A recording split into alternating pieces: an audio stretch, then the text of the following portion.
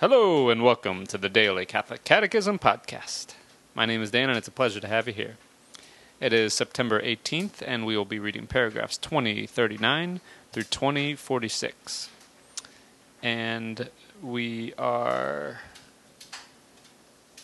in the middle of Article 3, the Church, Mother and Teacher. We just started yesterday Moral Life and the Magisterium of the Church, and today we'll finish that off and start the Precepts of the Church. And we'll also start Moral Life and Missionary Witness today. So we begin in the name of the Father, and of the Son, and of the Holy Spirit. Amen. Ministries should be exercised in a spirit of fraternal service and dedication to the Church in the name of the Lord. At the same time, the conscience of each person should avoid confining itself to individualistic considerations in its moral judgments of the person's own acts.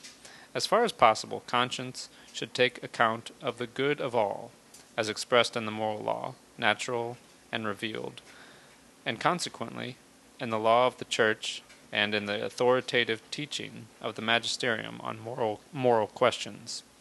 Personal conscience and reason should not be set in opposition to the moral law or the magisterium of the Church. Thus a true filial spirit toward the Church can develop among Christians. It is the normal flowing of the baptismal grace which has begotten us in the womb of the Church and made us members of the body of Christ. In her motherly care, the Church grants us the mercy of God which prevails over all our sins and is especially at work in the sacrament of reconciliation. With a mother's foresight, she also lavishes on us day after day in her liturgy the nourishment of the Word and Eucharist of the Lord. Roman numeral 2, the Precepts of the Church. The precepts of the Church are set in the context of a moral life, bound to and nourished by liturgical life. The obligatory character of these positive laws, decreed by the pastoral authorities, is meant to guarantee to the faithful the very necessary minimum in the spirit of prayer and moral effort, and the growth and in love of God and neighbor.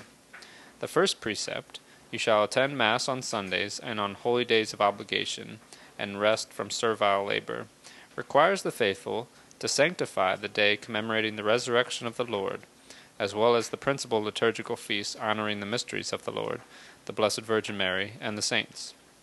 In the first place, by participating in the Eucharistic celebration, in which the Christian community is gathered, and by resting from those works and activities which could impede such a sanctification of these days.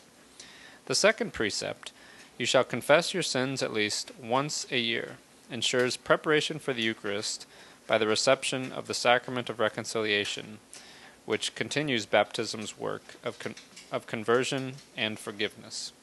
The third precept, you shall receive the sacrament of the Eucharist at least during the Easter season, guarantees as a minimum the reception of the Lord's body and blood in connection with the Paschal feasts, the origin and center of the Christian liturgy. The fourth precept, you shall observe the days of fasting and abstinence established by the Church, ensures the times of ascesis and penance, which prepare us for the liturgical feasts and help us acquire mastery over our instincts and freedom of heart. The fifth precept, you shall help to provide for the needs of the Church, means that the faithful are obliged to assist with the material needs of the Church, each according to his own ability. The faithful also have the duty of providing for the material needs of the Church, each according to his abilities. Roman numeral 3, Moral Life and Missionary Witness. The fidelity of the baptized is a primordial condition for the proclamation of the gospel and for the Church's mission in the world. In order that the message of salvation can show the power of its truth and radiance before men, it must be authenticated by the witness of the life of Christians. The witness of a Christian life and good works done in a supernatural spirit have great power to draw men to the faith and to God. Because they are members of the body, whose head is Christ, Christians contribute to building up the Church by the constancy of their convictions and their moral lives.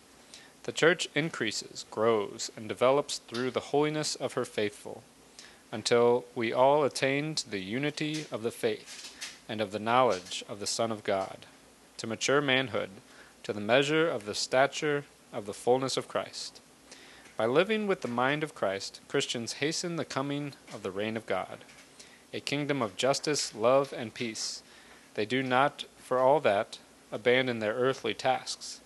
Faithful to their master, they fulfill them with uprightness, patience, and love. Thus ends our reading today from the Catechism of the Catholic Church. The website is dailycatholiccatechism.com, and you can email me at dailycatholiccatechism@gmail.com. God bless you all, and may these teachings handed down by the apostles of Christ strengthen your faith and lead you to everlasting life. Amen.